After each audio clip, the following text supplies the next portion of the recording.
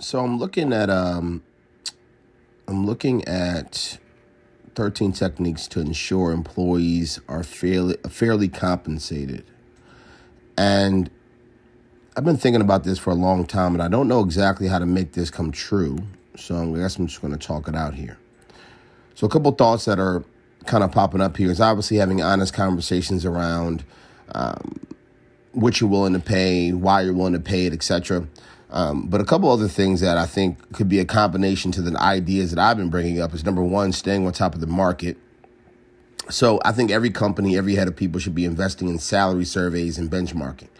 So whether you own a grocery store or a health facility or a marketing agency, someone in the company should understand what each role is getting at the highest levels of the market. So if you have a front desk person and you're paying them 16, but there's companies out there at scale that are paying them 25, I think it's important to figure out why. What are they doing from a marketing standpoint? What are they doing from a margin standpoint? What are they doing from a business development standpoint? And what's the psychology around how you want to allocate your funds?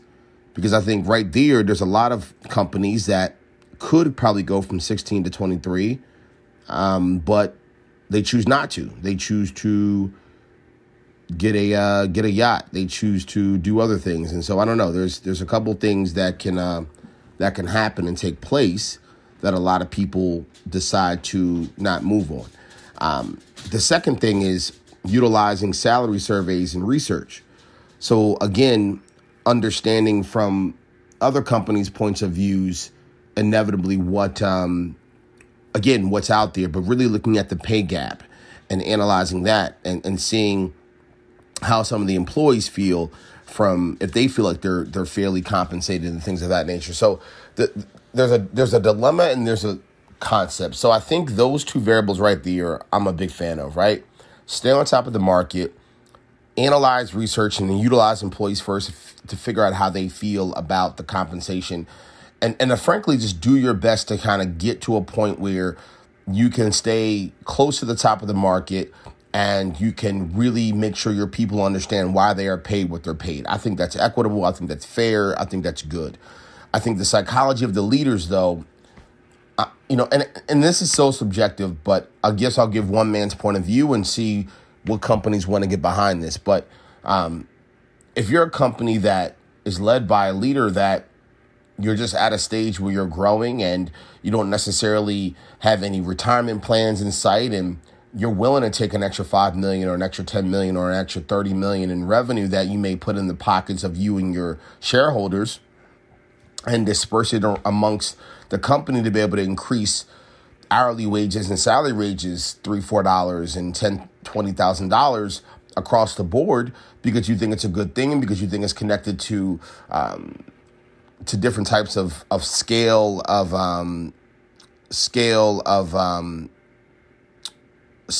employees and different variables. So it just depends on what you want to do. And I think the leaders that can from a psychology perspective get behind doing what's right, get behind paying people literally at the top of the scale, you're going to see a lot of bang for your buck. You're going to have higher quality employees. You're going to have more engaged employees. You're going to have more psychologically safe employees because they're not going to be stressing and frustrated around variables at home financially. So that's one element, right? And we all know that. The other element that I've been talking about that I don't necessarily know how to make happen, and I just came up with an idea today, is I've always thought about contextualizing pay. So if Sarah and Andrew and Derek all have different stories, aka all have different contexts, how can we as a company react to their financial needs? So Derek has his mother coming in to live at their house for the next 6 months because she's coming back from cancer. And Derek also has 3 kids. And Derek also has significant school debt.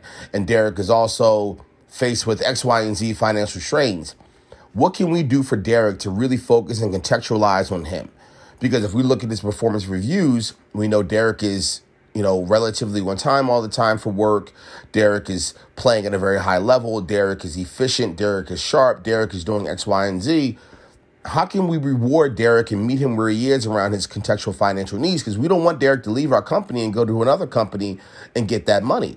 But at the same time, we need to be cognizant that if $45,000 is his salary and there's 7 people that are in the same role as Derek, how do we make it fair? How do we say to Derek, hey, we want to give you X, Y, and Z because of your context, but someone next to you that's working just equally as hard as you doesn't deserve that? So I came up with an idea that I think is realistic.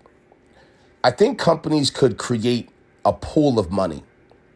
I think companies could create a pool of money, let's call it $1 million. And you have 100 employees in your company. And with that extra $1 million, anyone that comes to you with contextual moments, and you go to them proactively, actually. So you go to each one of your employees and say, here's what we deem as contextual moments that we will be willing to help financially secure. Financial troubles around debt, family members moving in, health situations, school, new kids, like whatever the case is going to be. And this pool of money is connected to not promotions. It's literally connected to contextualizing salary, contextualizing money for people, contextualizing giving them what they need based off of their personal context, their personal stage in life. This is something that I think is so interesting that needs to be figured out, because I think in any given moments throughout a year, different people need different things financially. Different people want different things financially, and you should try to do your best to retain them. And you should also do your best to try to keep things fair. And so I think if you were to take that $1 million and say, for each department, we're going to split the $1 million up evenly, and each person is going to have access to an even amount, there's an idea where people could contextually get money for things that are contextual to their life.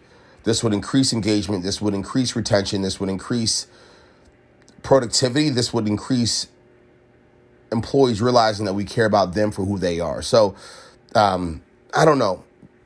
This is getting me closer to figuring out how we can make this happen. I'll pause here and I'll keep reading and I'll keep thinking. So just wanted to talk it out. Thanks a lot.